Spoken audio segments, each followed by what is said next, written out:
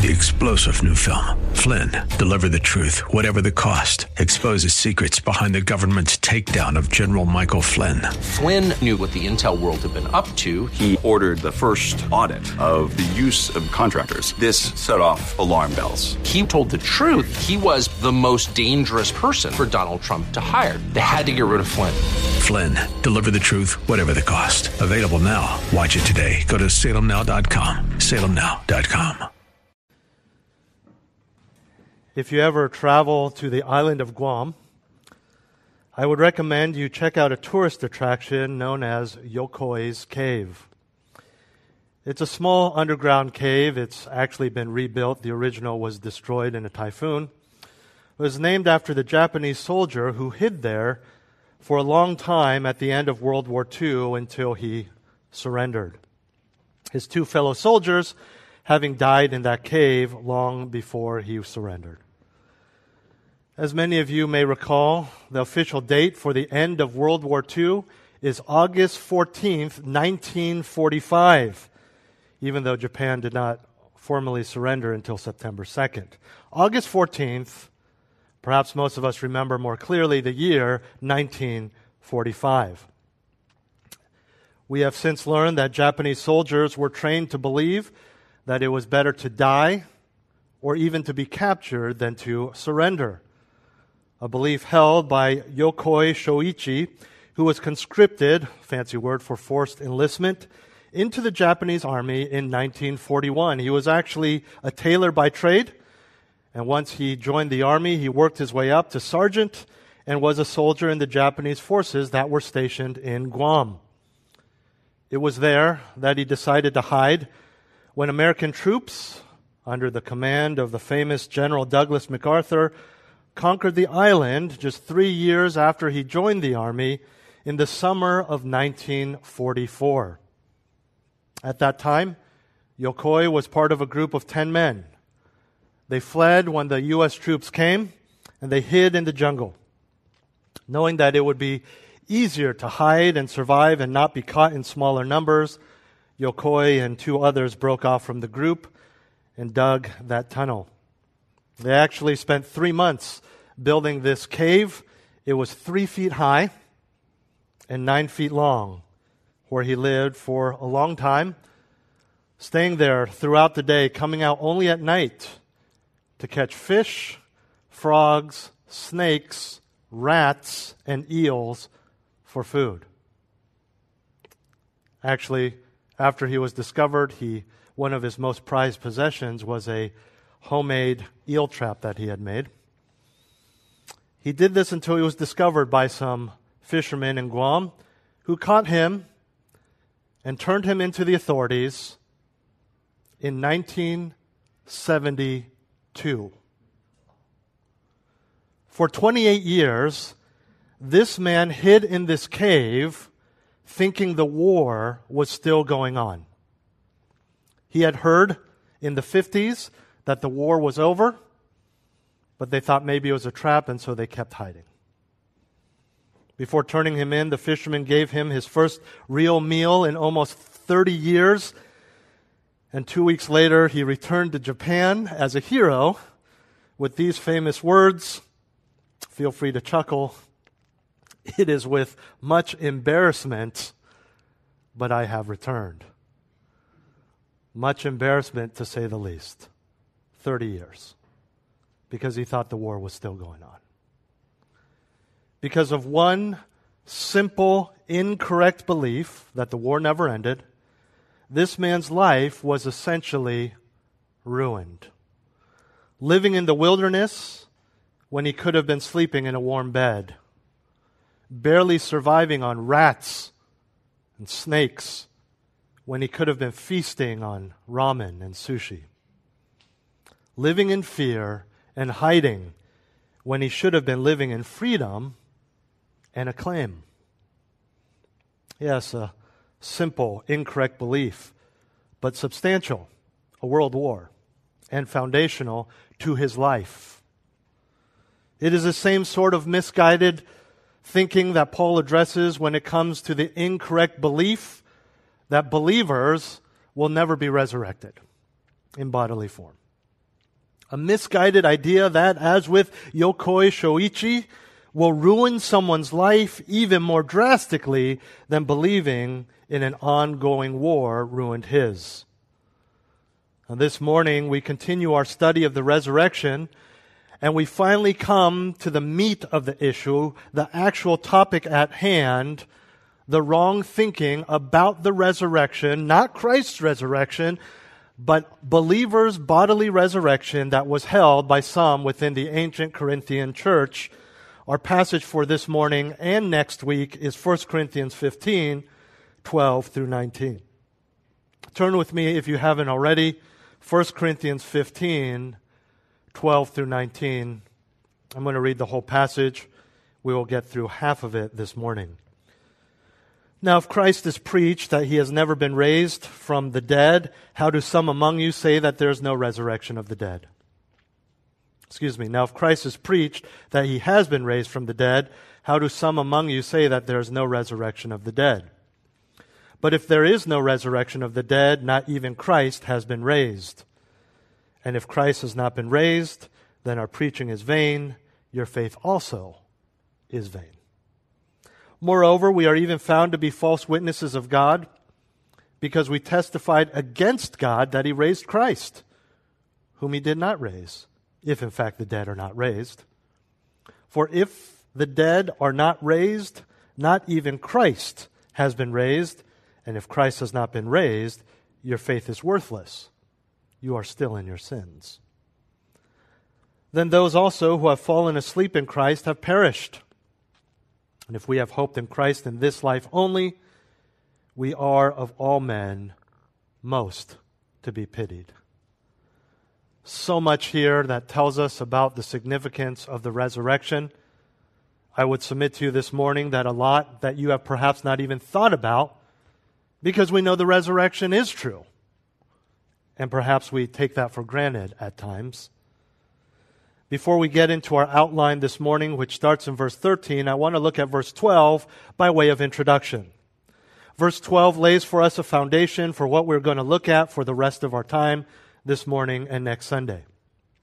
In verse 12, Paul addresses the wrong thinking about bodily resurrection among some of the Corinthians. We must be clear that Paul has addressed them already in this passage, in this chapter, in this book, as believers, which means they believe in and accept the resurrection of Jesus Christ. That's not what they're questioning. You can't be a believer if you don't believe in the resurrection of Christ. What they don't believe in is the resurrection of other people. And this is why Paul is so astonished that they don't believe in the resurrection of the dead, because they already accept the resurrection of Jesus Christ.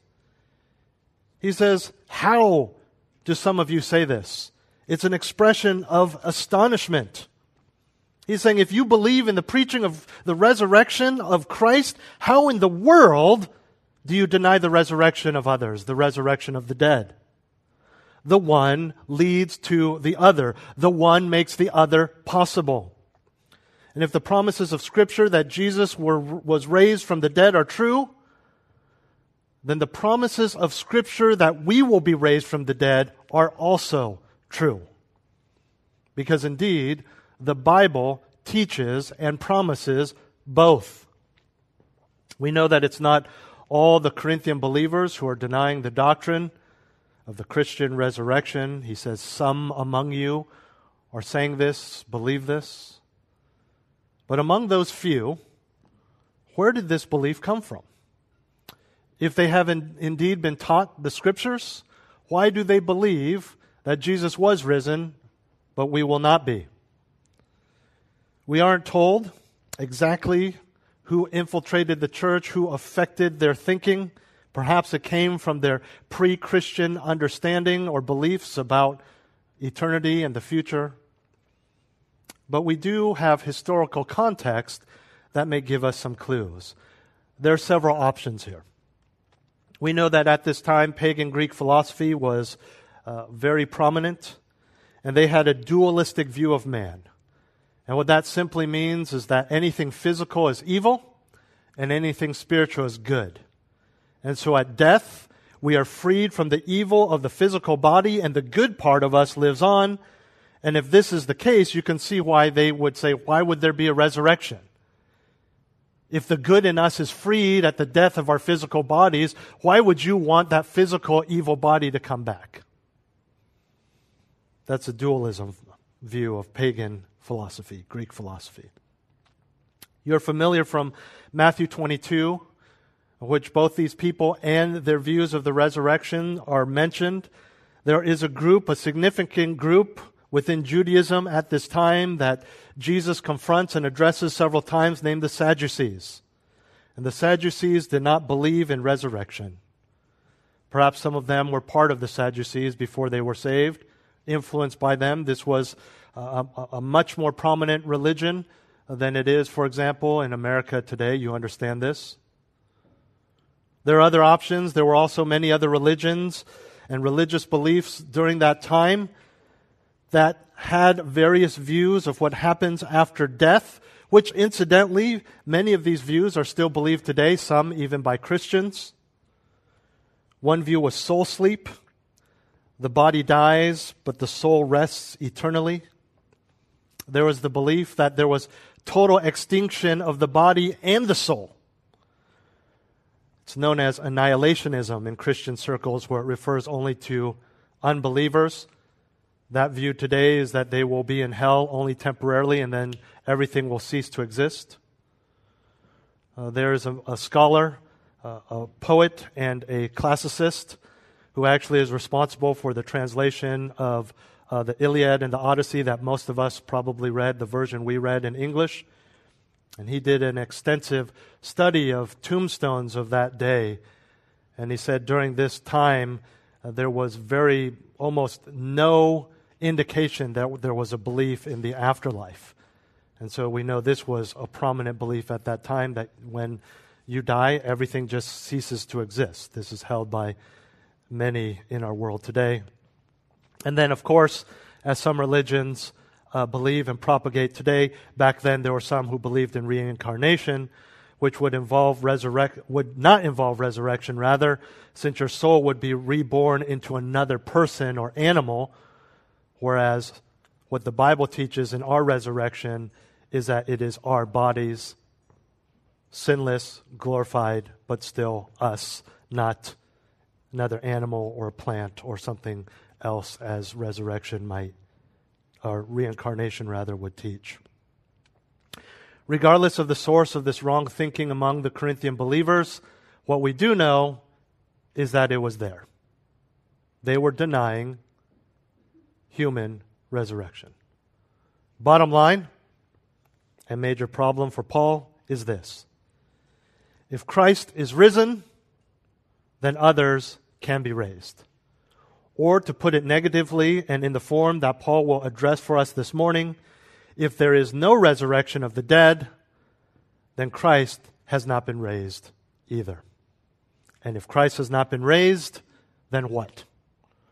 Well, that brings us to our outline for this morning: 8 rational repercussions of a rejected resurrection. 8 rational repercussions of a rejected resurrection. In other words, if resurrection is indeed not real, then these are the 8 logical results. They are rational, they are logical, because you don't have to twist anything to come to these conclusions, because the Scriptures are clear on this issue. And what that means on the flip side is that they give us great substance as believers for which to be thankful when we appreciate and understand that the resurrection is indeed real, not only our resurrection, but the resurrection of Jesus Christ. 8 rational repercussions of a rejected resurrection. And these might feel uncomfortable to you, but understand they're all hypothetical. And I'll be honest with you, I'm telling you like it is. But it's uncomfortable even for me to say some of these phrases, but praise God, none of them are true. And you'll see with the first one, our first repercussion, Jesus is dead. Look at verse 13 again. But if there is no resurrection of the dead, not even Christ has been raised. This first point forms the basis of our remaining 7 repercussions. We've talked about this much already. The 2 resurrections, Christ's and that of believers, are connected. You cannot have one without the other. And why do I say that Jesus would be dead? Because we know that he died as a man, and as we saw in verse 3 and 4 of this chapter, was buried as a dead human corpse, thus validating and verifying his physical death. It was in the resurrection from this deceased state that he was made alive again. Physical human death, resurrection, alive again. And Paul says it right here with his phrasing. If there's no resurrection of the dead, then not even Christ, who was dead, has been raised, which would make him still dead. You see, what he is saying is, if you believe there's no resurrection of believers, Christ was not raised. He's not saying Christ wasn't raised on the 3rd day, he was raised later. He's saying he was never raised at all. He's still dead. In fact, for us, long gone, disintegrated, dust to dust. This is the essence of the problem that Paul is addressing. Because Christ is the one who makes all resurrections possible. And we'll see this later on in chapter 15. He's the first fruits. He's the first one. He is the initiator. So if we are not resurrected, then it's because he was not resurrected. The logic is simple.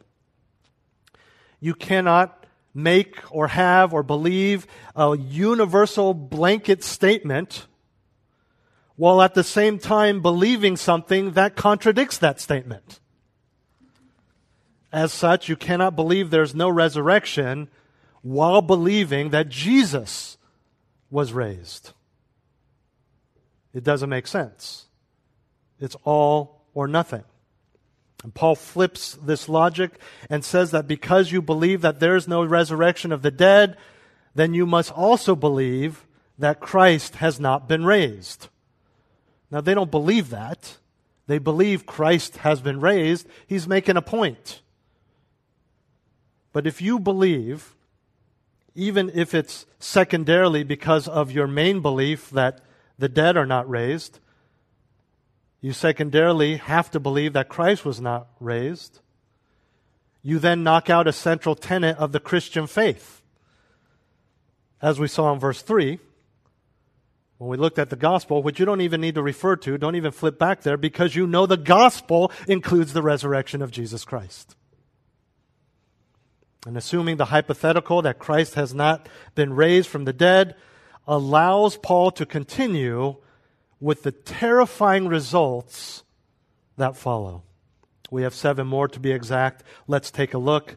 We're looking at 8 rational repercussions of a rejected resurrection. The first is Jesus is dead. The second, preaching is baseless. Preaching is baseless. Look at verse 14a, or the first half of verse 14. He says, and if Christ has not been raised, then our preaching is vain. The word vain, he uses here twice, and he uses it back in verse 10. All 3 times is the same Greek word. It means empty, without content, nothingness, absolute void, without basis, fruitless, void of effect, to no purpose. You get the point. It's pretty scary to think that he's using the word vain to describe gospel preaching. It's even scarier to see that he uses it about Christian faith. First, he mentions preaching. This, of course, is the preaching of the gospel, biblical truth, primarily known at this time as the ministry of the apostles. And quite simply, he says if the Corinthians are right, then Paul and the apostles are wrong. Again, this is logical. He uses the word then. If Christ has not been raised, then our preaching is vain. The word means it follows that. It's a logical conclusion. Put it all together. He's saying if Christ has not been raised, it follows that. It is logical to conclude that our preaching is empty, worthless, baseless. Why? Because their preaching, my preaching, your preaching are all founded upon a risen Savior. Take out that foundation, and your preaching has no substance. It is baseless. It has no value, no true content. It's a sham. It's a joke. Because we would all agree, wouldn't we? How silly to preach about a dead man who never came out of that grave. How foolish to tell me to worship a bag of bones 2,000 years old. Silly. But you know what would be even sillier than that, to preach that? To put your faith in a rotting corpse. And that leads us to our third rational repercussion. Faith is worthless. Faith is worthless. Second part of verse 14, he says, your faith also is vain. If the preaching has no substance, then neither does the faith placed in the message of that preaching. Both are empty. Both are worthless. In other words, if the gospel message is a lie, then obviously a life based on the content of that message is a lie. He reiterates the significance of denying the resurrection as it pertains to faith in verse 17. He says, your faith is worthless. Think about your life since you've been saved. Think about your life even this morning. If we will not be raised one day, if the Christians who have already died in Christ will not be raised one day, don't mean go to heaven in spiritual form, but physically raised, then Jesus was not physically raised, because all of that is crucial to the resurrection of Christ too, right? Not that he just emerged, his body was still in the grave, he emerged as spirit. That's not what the gospel is. That doesn't prove anything. Conquering death, conquering sin, because that's still, well, he failed, right? And so now as God, very God, he's just going to go into heaven in spiritual form. That would be useless as well. And so if none of that is true, think about your life. You claim that your life has changed. You're wrong. It's a hoax. You've convinced yourself. It's all emotional, as you sing. It's all bogus. You felt something, you changed something. Well, that wasn't God because he's dead. That was you, just being a good moral person, trying your best to be at least. It's a hoax. Because what you believed was not good news, it was a lie, which makes your life bad news, which makes your life, since that moment that you prayed that prayer, a lie. Every argument you've had about your faith was useless. Every relationship broken because you are a believer. Should have listened to that guy. Think about it. Every time you've said, praise God, perhaps even this morning. Some of you did this morning. You thought something was wrong. You couldn't find your keys. You found them. Oh, praise God, we're going to make it to church. You got that raise. You got married. You survived COVID. Oh, but by the grace of God. Nope. Not true. None of it true. You might as well take the Lord's name in vain because it's the same thing. Your faith is in someone who no longer exists. someone who died and stayed dead 2,000 years ago. Just pick any historical figure then. You might as well be worshiping Julius Caesar. Every minute of every church service, every second of prayer, every cent of giving, no different than those who do the same thing to Buddha. If there is no resurrection. Don't even get me started on those poor suckers listed in Hebrews 11. By faith, by faith, by faith. Their faith was vain. You died for nothing. You sacrificed for nothing. Faith in what? A fairy tale told by a bunch of lying apostles. But we know that Jesus was raised from the dead. So we can trust not only the preaching of the apostles, but the whole of the Bible, which means our faith is in a living God. Rejoice in the grace that has allowed you to hear the gospel. Give thanks for the sanctification through the study of His Word and the continued preaching of it. Understand, too, that as scary as it is to think that you'd be praying to, serving, and giving to a dead God, understand that there are millions in our world and hundreds in your neighborhood who are doing that this very minute. Praying to a dead man or a non-existent God. Entire nations in our world based on these false religions. Some worshiping someone who couldn't die because they never even existed. Created in the minds of man. But before you go and say, you know what? You're right. I need to go and evangelize these people. They're lost. Because that hypothetical is scary for me. And yet people are living it. But before you go out there, you need to start in here. Our confidence in a living God must result in gratitude and joy.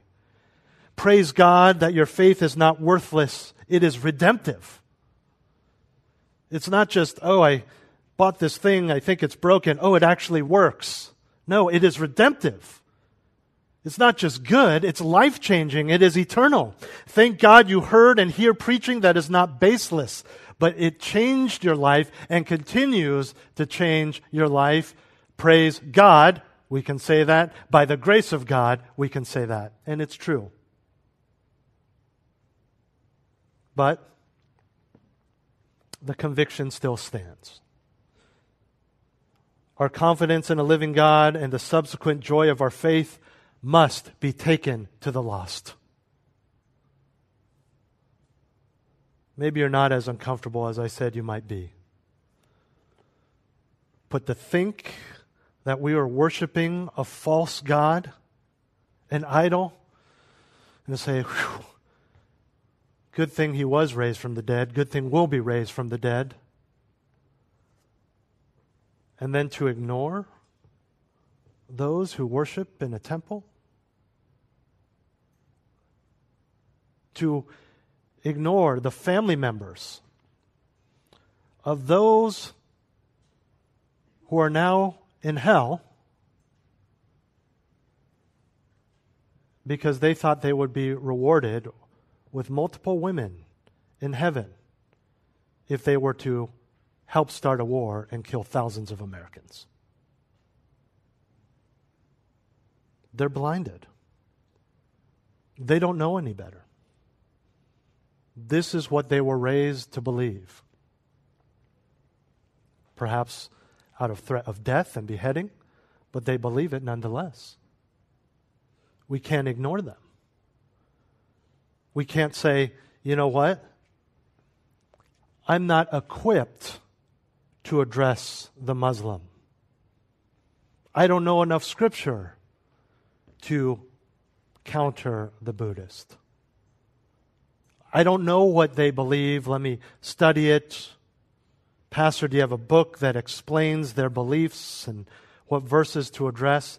You don't need to know what they believe. All you need to know is what you believe. Well, there's a lot, and sometimes 2 verses, we saw it a few weeks ago. That's what you believe. That's all they need to believe to be saved. There is a resurrection. And don't just sit there saying, yes, I know, that's why I'm here.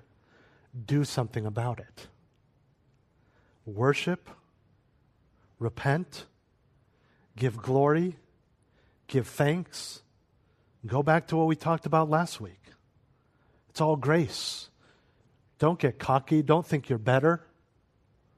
Don't pat yourself on the back. Just look to God and say, thank you for your grace. And if His grace can bring you here, I know it can be scary. I know it can be challenging. I know your hands can get clammy, but He will give you the grace to speak to those people. But again, if you don't truly appreciate the resurrection and what you have in Christ because He is alive, then of course that's going to fail. You guys get that? You've been to school. You work. If your heart's not in the studies, if you don't want to do well at your job, if you dislike it, if you dislike your coworkers, if you don't even believe that you should be in that field, you don't do very well, do you? And if you do, you're exhausted. You're bitter. You're angry. It's the same thing with appreciating and understanding the resurrection. And praise God that God, through Paul, speaks so clearly of horrifying repercussions if the resurrection did not happen. Speaking of which, let's look at a final one for this morning. Our 4th rational repercussion of rejected resurrection is preachers are liars. We've seen Jesus is dead, preaching is baseless, faith is worthless, and now preachers are liars. 15a. Moreover, we are even found to be false witnesses of God. Not only is preaching baseless and vain, empty, as we saw earlier, having no eternal impact or even temporal impact in this life, true temporal impact, Paul goes a step further and says it's a lie. We know what a lie is. And one kind of lie is saying something happened that didn't really happen. Yes, Daddy, I did my homework. Yes, honey, I went out looking for a job. You're saying something happened that didn't happen. It is a lie. And if Christ was not resurrected, then preaching the gospel as we know it is adding something that didn't really happen. Well-intentioned, perhaps, but a lie nonetheless. And suddenly, the apostles, and all ministers from that point on are not merely preaching an empty message, they're actually lying to us. I'm lying to you. Paul says we are found to be false witnesses of God. Liars. The word found is a word that means exposed, discovered to be. It's often used of moral judgments regarding someone's character, and it has the idea of discovering or detecting that character. What is it that the apostles were discovered to be? False witnesses. Or if you have the ESV, misrepresenting God. But it gets worse. They're not just false witnesses as a general character trait. They are specifically lying about God. Misrepresenting God. Fine, you told a lie about your teacher. You told a lie about one of your friends. One of the people that you're looking at on YouTube. Okay, kids, you get some discipline. Don't do that again. But you lie about God. Don't you dare ever do that again. My boys know that. Taking the Lord's name in vain bears greater punishment in our home than even four-letter words, which we despise. Because it's a misrepresentation and slander of God. And that's what Paul is saying that they've been doing all along if there's no resurrection. If there's no resurrection of the dead, then Christ wasn't raised, and thus they have taken God's message and they've added something to it, thereby making it a myth, a fabrication, a human story based on human desires. All the while doing so, and this is just the rotten icing on the gross cake, they do this in the name of God. And then they pass off this lie as the Word of God.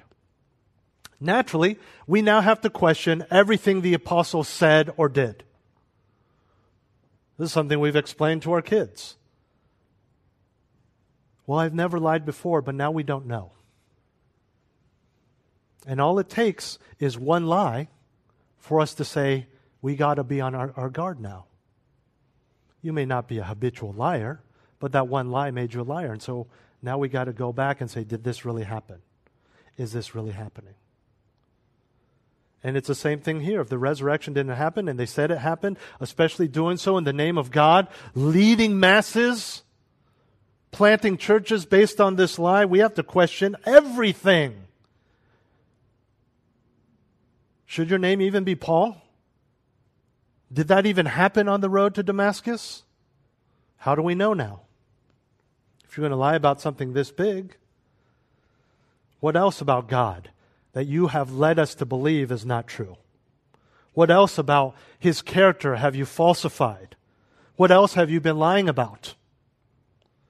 Now we understand that Paul is still speaking hypothetically because Christ was raised from the dead, but here we have yet another reminder of the significance of the resurrection of the dead because it implicates the resurrection of Christ. But we know we can trust Him because what He has taught is corroborated throughout the Scriptures, including eyewitness testimony, God's own Son God the Son rather, His own declarations about Himself, as well as the prophecies of the Old Testament that came long before the apostles did. And again, what a powerful reminder of the overall witness of testimony. In hermeneutics, which is a fancy word for the science behind or the principles of studying the Bible and Bible interpretation, yes, there are rules that I must follow in interpreting the Scriptures. So in the study of hermeneutics, we call this principle analogy of the faith. And what analogy of the faith says is something that you believe, but perhaps have never put it this way, is that there is one unified, consistent, harmonious system of faith in the Bible. One unified, consistent, harmonious system of faith in the Bible. In other words, and you've probably heard it more often this way, no point of Scripture, so no verse, no word, no passage, no idea, no doctrine, no point of Scripture, when properly understood, will contradict any other point of Scripture. And you've heard people do this before, right? They say, well, see, the Bible's not true because this says this, and then you're like, you are taking that wildly out of context. May I do that with you? Because if I do, then I can just piece together your words and say that the Bible is absolutely true, according to you, Mr. Atheist, right? So you know this, you understand this, that no point of Scripture contradicts any other point of Scripture when understood properly, which is not some sort of theological or mental gymnastics. It's simply reading it in its context. Clearly, the resurrection is a core belief. But all that's happening here is a few people in the church don't believe in it. And again, it's not even the resurrection of Christ that they're denying, but as we've seen, they're all connected. Resurrection and resurrection connected, yes, but everything in Scripture is connected. Friends, this is a profound wake-up call for our questioning of any point of Scripture. It's like that net they sometimes have in children's playgrounds. You ever seen this? It's shaped like a spider's web. Sometimes call it the spider web. Some poles, and then there's a net thrown around it. And so people climb on it. Kids climb on it. They may be on one knot right by the pole. They may just be on one little section, one little strand. But no matter how gently they move, no matter how much they're bracing on that immovable pole, it will shake the entire net. Even the kid on the furthest opposite edge on that knot will feel that someone walked on over here. That's how the Scriptures work. Just as the disbelief in the believer's resurrection is the same as rejecting the Lord's resurrection, so we must be careful of the interwoven doctrines that are arguably lesser, but still connected to the integrity and believability of the whole. Don't believe this, it's going to shake that. How are they connected? Through the character of God. This is not an outrageous principle. Scientists, you understand this. Engineers, you understand this. Computer scientists. How many times have you gone back and the new guy, the software's not working, and you go back and you figure out that he mistyped one piece of code? The guy's like, oh, I didn't even look there because I just figured it had nothing to do with the end result or the big issue that we're having. It's all connected. Everything in your life is connected. Someone can't say, hey, let's go out and do this, and say, well, your kids are at school, so act like you don't have kids. You can't do that. Every aspect of your life is connected. Well, I can't do that because I need to be around. I need to pick up my kids. I need to be there. I can't just fly to Hawaii for a week because my kids are in school for 5 hours, right? Everything's connected. Everything in your body is connected. You ever had something hurt and the doctor's like, yeah, there's something wrong with your foot? Like, well, then why is there a ringing in my ears? It's all connected. It's all connected. Right? Well, no, I'm eating well, I'm exercising, I'm getting to work on time, and so I don't see why sleeping 1 hour a night is going to affect anything. Right? You laugh because it's all connected. How much more the Scriptures, because it's not just a bunch of people giving their opinions, it's all interwoven and interconnected because it is the same God who gave it to us. Never changing, never altering, never confused, makes zero mistakes. We need to be careful. But back to the point. 8 rational repercussions of a rejected resurrection. We'll look at the other 4 next week, where we've seen that Jesus is dead, preaching is baseless, faith is worthless, and preachers are liars. Now, if Christ is preached that he has been raised from the dead, how do some among you say there is no resurrection of the dead? But if there is no resurrection of the dead, not even Christ has been raised. And if Christ has not been raised, then our preaching is vain, your faith also is vain. Moreover, we are even found to be false witnesses of God. Let's pray. Heavenly Father, we thank you that our faith is not vain. Apostolic or any gospel preaching is not vain. That those who have and will and do preach the gospel are not liars, but all because, and most importantly, you are not dead. We praise you that all of these things are just hypothetical. And I pray that it would give us motivation and substance to praise you, to glorify you, to not take the gospel for granted, whether in our own lives or in our evangelism. Motivate us, Lord, to be the kind of people you want us to be, because we, out of all the thousands of religions that have ever existed, are the ones who are truly worshiping a living God. Thank you, Lord. And so many practical ramifications that we haven't even looked at, that even now we know you hear because you're alive. And you can do something about our prayers because you are alive.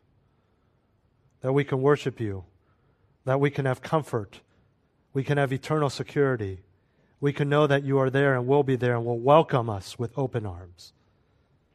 And that we will one day, in our physical but glorified bodies, worship you for an eternity.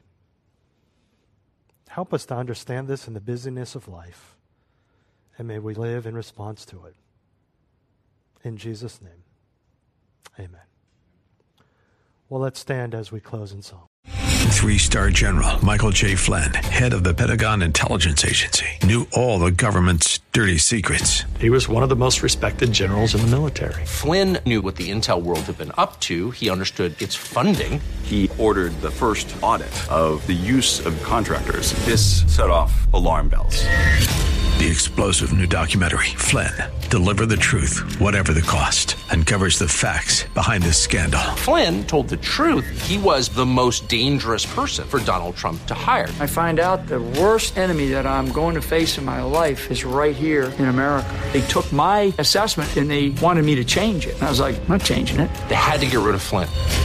With in-depth interviews, archival footage, and never-before-seen personal records of the man behind the headlines. I just felt like I was drowning. Flynn, Deliver the Truth, Whatever the Cost. Available now. Watch it today. Go to salemnow.com. salemnow.com.